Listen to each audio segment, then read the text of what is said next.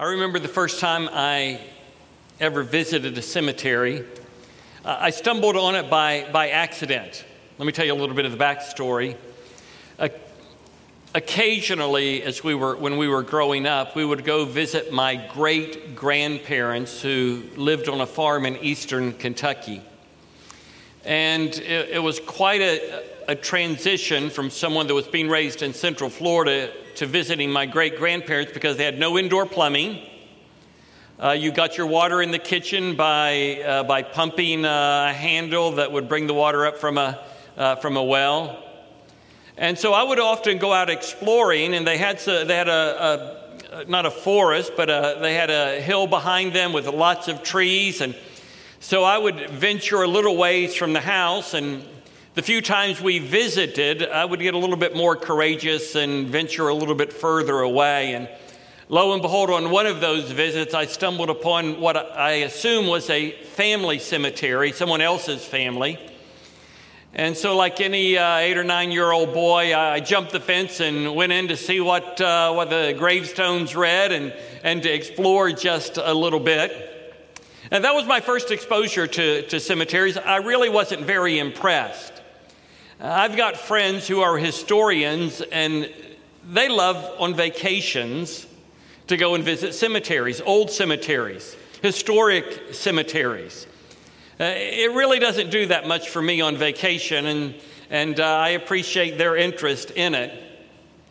Occasionally, Jalen and I, when we're in Titusville, Florida, the town that Jalen was born in and where I was raised, we'll go to the cemetery where my mom and dad and my brother are buried. And we will go just to clean things up just a little bit. And whenever we go, I have a series of emotions that seem to flood my soul. Sometimes I just feel regret. I feel regret that I didn't say some things that I wish I had said, and I said some things I wish I hadn't said. Sometimes I have a sense of sadness. There couldn't be anybody better to have with me when I experience that than Jaylin. She knows exactly what to say and what not to say. Often I feel a sense of gratitude. I just think about the fact that I was really an unlikely person to be saved. So all of those things go through my mind when I visit the cemetery where my father and mother and brother are buried. You know, the story we're going to read about today took place in a cemetery. An ancient cemetery, a cemetery that's unlike the cemeteries you and I will normally visit. The cemeteries that we visit, usually people are buried in the ground or in some kind of sarcophagus. In Jesus' day, in first century Palestine, people often dug out of the side of a hill and they would construct a family grave plot inside that tomb on the side of a hill. In fact, we might say, as we're getting ready to read Mark 16, 1 through 8, that the greatest event in human history took place in a cemetery. Follow along as I begin reading in verse 1. When the Sabbath was over, Mary Magdalene, Mary the mother of James, and Salome brought spices so that they might come and anoint him. And very early on the first day of the week, they came to the tomb when the sun had risen. They were saying to one another, "Who will roll away the stone from the entrance of the tomb for us?" And looking up, they noticed the stone had been rolled away, for it was extremely large. And entering the tomb, they saw a young man sitting at the right, wearing a white robe, and they were amazed. But he said to them, "Do not be amazed. You are looking for Jesus the Nazarene, who has been crucified. He is risen. He is not here. See, here is the place where he had been laid. But go tell his disciples and Peter, he is going ahead of you to Galilee. There you will see him just as he told you." And they went out and fled from the tomb, for trembling and astonishment had gripped them. And they said nothing to anyone, for they were afraid. You know, the bodily resurrection of Jesus Christ from the dead is at the very heart of Christian orthodoxy. In fact, if Jesus Christ were not raised from the dead, Christianity is a false religion. Christianity is no more true than Islam or Hinduism, no more true than Buddhism, no more true than Jehovah's Witness or Mormonism. That is, if Jesus was not raised bodily from the grave, Christianity is a religion built on a lie. And eventually, it will be found to crumble. Al Mohler said this about the resurrection. The resurrection of Jesus Christ from the dead separates Christianity from all mere religion. Whatever its form, Christianity without the literal physical resurrection of Jesus Christ from the dead is merely one religion among many. So what Dr. Mohler is saying, it's ground zero for the authenticity of Christianity. And yet most historians and most scholars denounce the idea that Jesus was raised bodily from the grave. In fact, this is what one scholar wrote about the resurrection of Jesus. Jesus lived on in the hearts of followers, but he did not physically rise from the dead. Taken down from the cross, his body was probably buried in a shallow grave and may have been eaten by wild dogs. That's the settled position of secular scholarship about the bodily resurrection of Jesus Christ from the dead. To us, it sounds shocking, but that's the position of academia.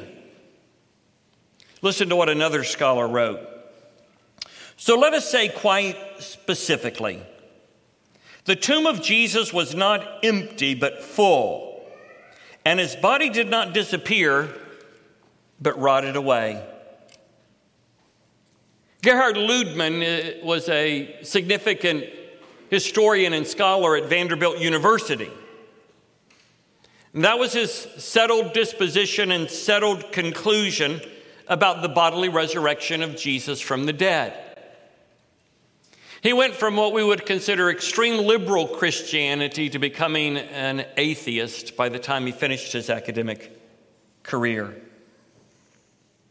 Well, the most important story in the most important life is found at a cemetery. And Mark describes the events. In fact, what we notice in the opening verses is a grief observed, hopelessness, and despair. We can only imagine the agony that was going through the hearts and the minds of these women when they made their way to the tomb of Jesus. They're on the way to anoint Jesus' body.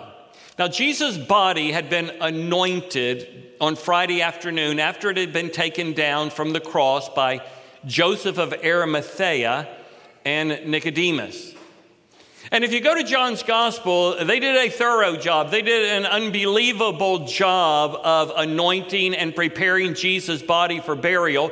They wanted him to have an honorable burial.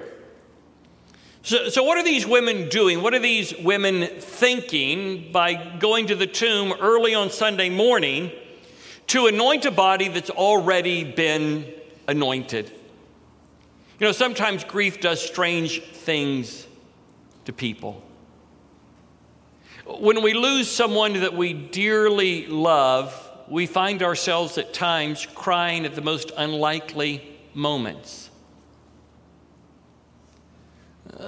Some incidental event will take place and it will spark a memory in our mind, and it'll bring a tear to our eye and a sadness to our hearts. Maybe the women were just trying to soothe the pain and the agony of having their dreams evaporated before their eyes when Jesus died on the cross. When Jesus died, hope died. When Jesus died, the future ended. They had been promised a kingdom that would never end. And they had been led to believe that the man that they loved and followed was indeed the Son of God, that he was the Jewish Messiah. He was the fulfillment of all of the prophecies the Old Testament had pointed toward as it related to a son of David. And when he breathed his last, all of that dissipated. Now just anguish and hopelessness. C.S. Lewis wrote a book after the death of his wife. C.S. Lewis didn't marry until he was in his 40s. And after his wife died, he wrote a book entitled A Grief Observed. And this is what C.S. Lewis said about death. The death of a beloved is an amputation. Every time the family gathers, there's somebody not gathered there.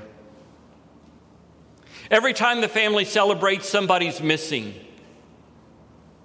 It's like the severing of a limb. There's always the constant reminder that you're missing an arm or a leg. The same is true when you lose someone that you love. One of the people that are mentioned as going to the tomb is Mary Magdalene. Mary Magdalene is such an interesting character in the Bible. Such a beautiful person. But her life wasn't always beautiful. In fact, her life was a nightmare. Her life was a life of horror before she met Jesus. Luke chapter 8, verses 1 through 3 tell us that Mary Magdalene once had been possessed by 7 demons. Think about it. 7 demons. What kind of life would a person have to live to be inhabited by 7 demons? And what kind of life would you live after that? Her life was a horror movie that she lived out in reality every single day. But Luke tells us in Luke chapter 8 that Jesus cast the demons out of her. Jesus set her free. What a dramatic transformation it must have been to go from being a demonized woman to being a woman set free. To be a woman whose life was characterized by darkness and pain, to being a woman whose life was flooded with the light of the gospel, the light of the Son of God. And then to have him taken away after she had put all of her hopes and dreams and aspirations of living for God and being taught by him and having his life snuffed out at a young age. It's like deja vu all over again. As they make their way to the tomb, they remember that there's a large stone that's been rolled in front of the tomb. It would have taken several men to move it. Now, the opening of an ancient tomb would have been somewhere about 3.5 feet in height. But if you didn't cover the entry to the tomb, then wild dogs and animals would devastate the body, the corpse, and grave robbers would steal whatever they could possibly lay their hands on. And so that the graves would not be desecrated, they put a large stone. Just as they're thinking about the fact, we forgot about the stone. We didn't bring any men to help us move the stone. They look and notice the stone has been moved. Now they'll discover the stone was not moved to let Jesus out. The stone was moved to let the women in. And they made their way inside the tomb, and their discovery was phenomenal. They encounter an angel. In fact, I want you to notice in verse 5 and 6 a heavenly proclamation. The angels are interpreting what has taken place for the women. The women are needing the pieces of the puzzle put together like anyone would need them put together. The grave slab where Jesus' body would have been laid is barren. Where's the body?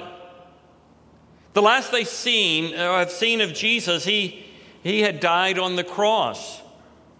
And so they interpret for them the one that was crucified is now alive. He's not here. He has been raised from the dead. The angels who need no salvation are the first evangelists of Jesus' resurrection.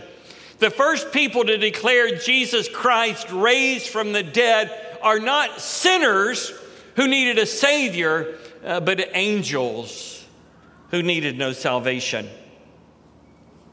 And then in verse 7 and 8, we see the resurrection message is a message of hope for the hopeless.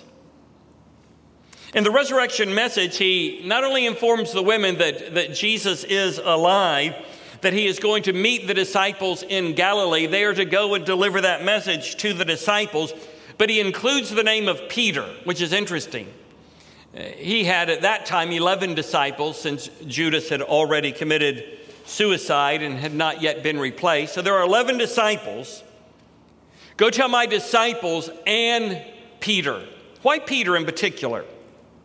Why Peter indeed? Well, you remember the last time Peter is mentioned in the biblical story prior to the resurrection, he's in the courtyard of Caiaphas, the high priest. After Jesus was arrested in the garden, he was dragged like a common criminal before the Sanhedrin. Rather than meeting in the Sanhedrin hall where the trial should have been held, they're meeting in the home of Caiaphas.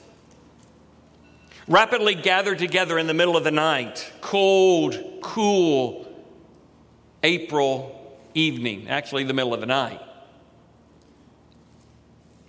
Peter maneuvers his way into the courtyard of the high priest and goes right up to one of the campfires and begins to warm himself. As the light from the campfire radiates and illuminates the face of Peter, someone says, Weren't you with him in the garden? I don't even know what you're talking about.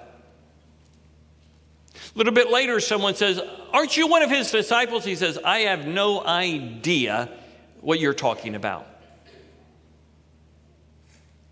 Finally, just before Jesus is convicted of blasphemy, someone says, You're one of his disciples. I saw you there.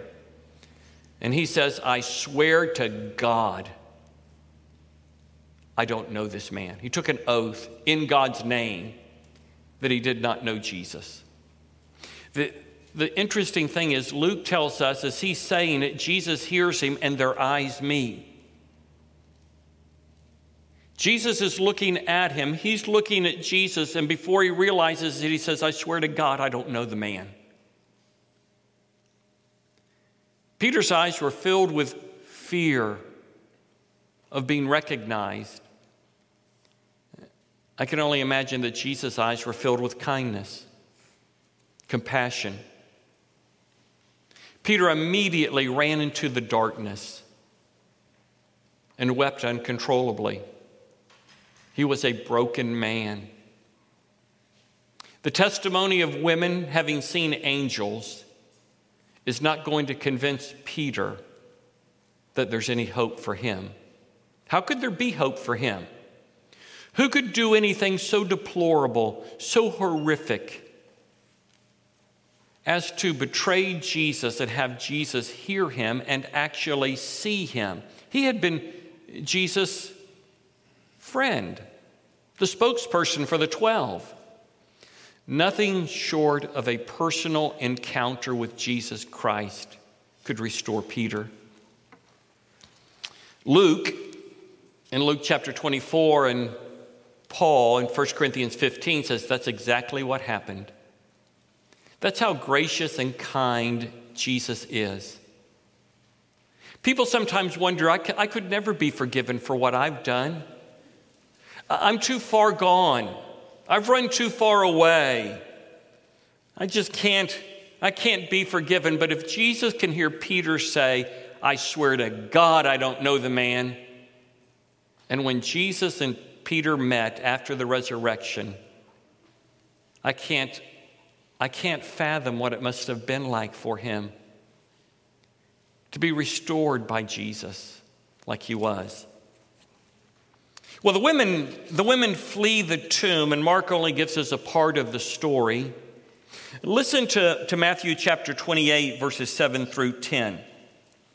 The angels say to the women, "Go quickly and tell his disciples that he is risen from the dead. And behold, he is going ahead of you into Galilee.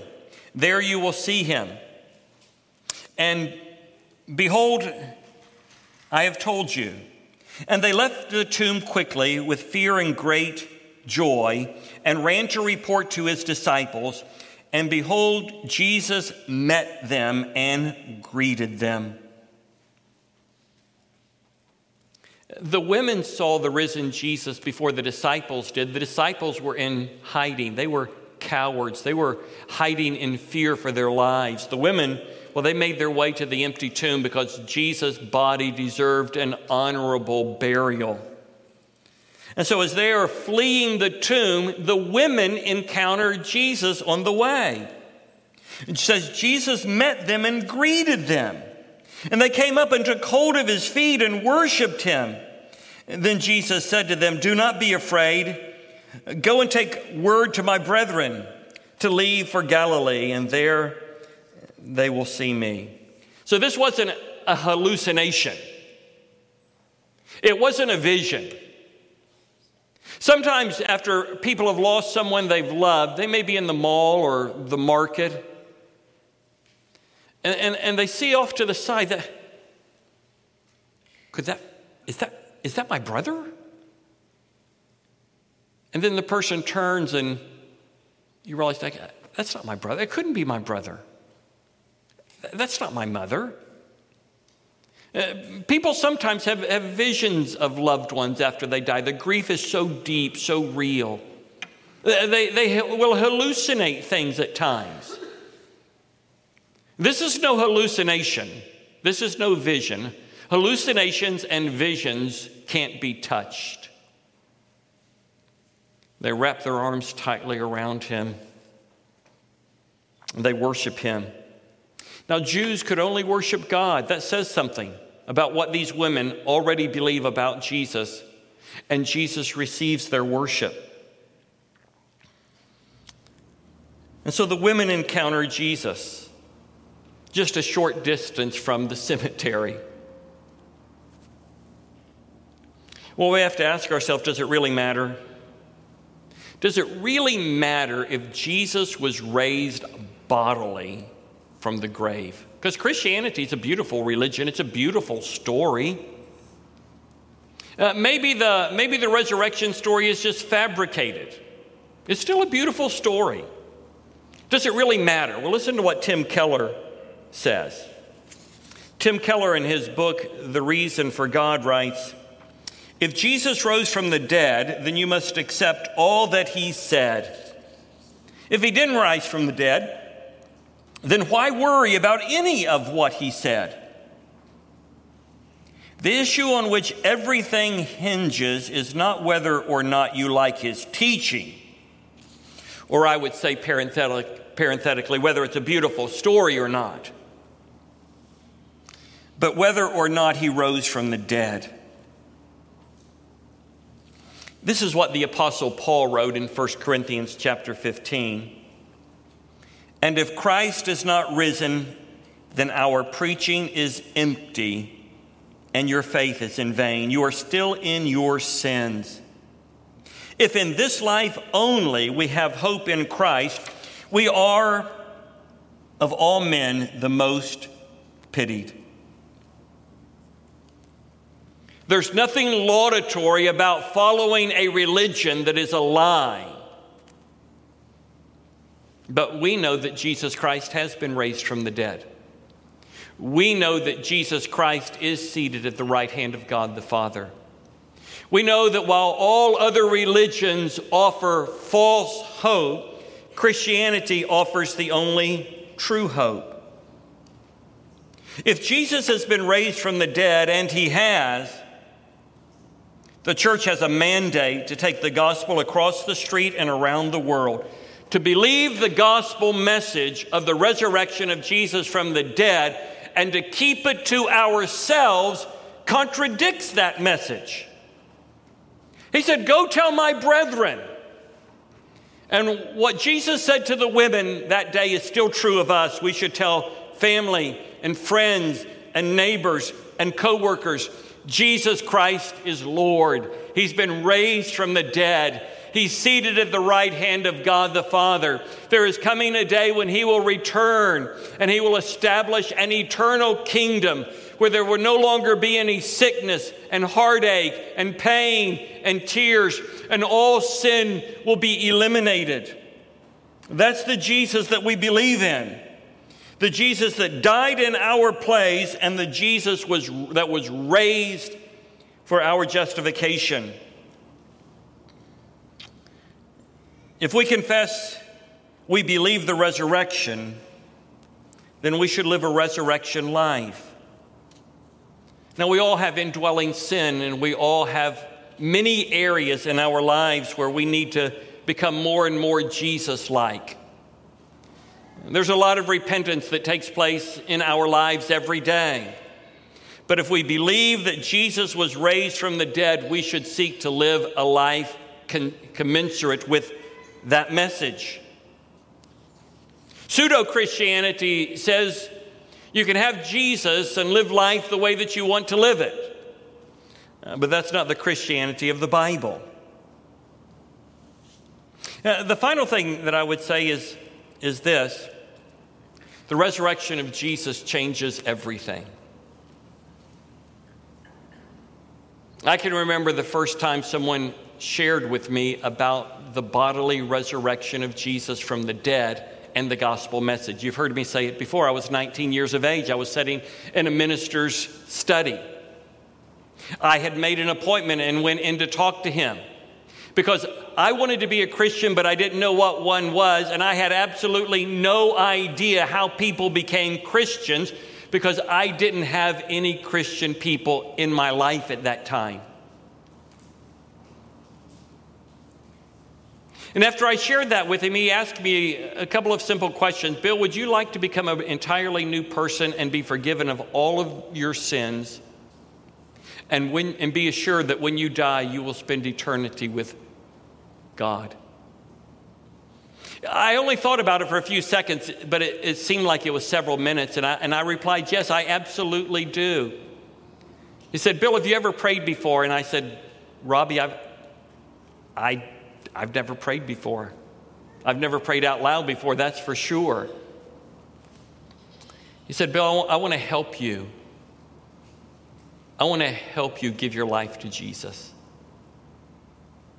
He said, I'm going to share with you some thoughts. You pray what you want to pray. You pray what's in your heart, but you tell God that you're a sinner. Because you're confessing something to God that he already knows, but it's good for you to hear yourself say it. And then I want you to tell God, if you mean it, that you're putting your faith and trust in Jesus Christ to pay the penalty for your sins. I said, well, do I need to change my life up? He said, that's not for you to worry about. You're not saved by getting yourself ready to be saved. You're saved by receiving the gospel message. You're saved by putting your faith and trust in Jesus Christ. You leave the transforming part to him. And so I still remember, as I've told you many, many times, 19 years of age, getting on my knees in front of his couch. There's a mural on his wall of Jesus in the garden. And I prayed the most simple prayer that I think has ever been prayed. Lord, I need help. I'm a sinner. Please save me. Something like that. And I tell you, something happened in me. Something happened immediately. That I was forgiven of all of my sins and dwelt by his Spirit, clothed in his righteousness. I wasn't aware of all that going on. But I began to see my life slowly change outwardly. I didn't realize how changed I was inwardly. But God began to change my life outwardly as a result of how he had changed me inwardly.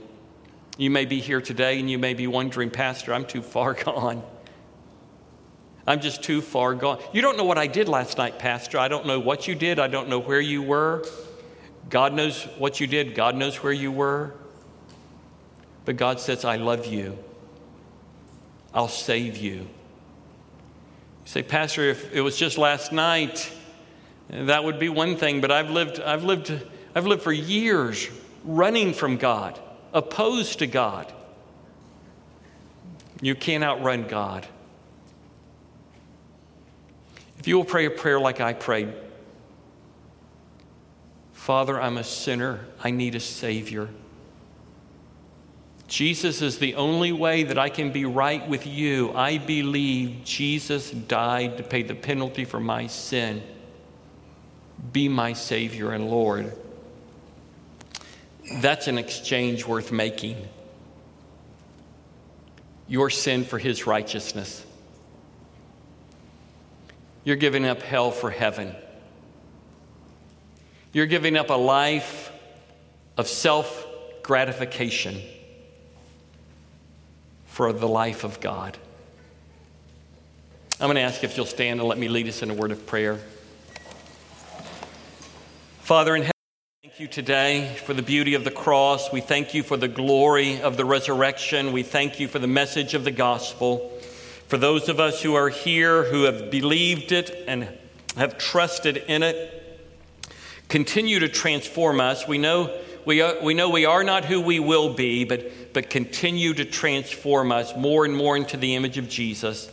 And for those who are here who don't know Jesus, do for them what you did for us. We did not deserve it, nor do they. But save them as you saved us. In Jesus' name, amen.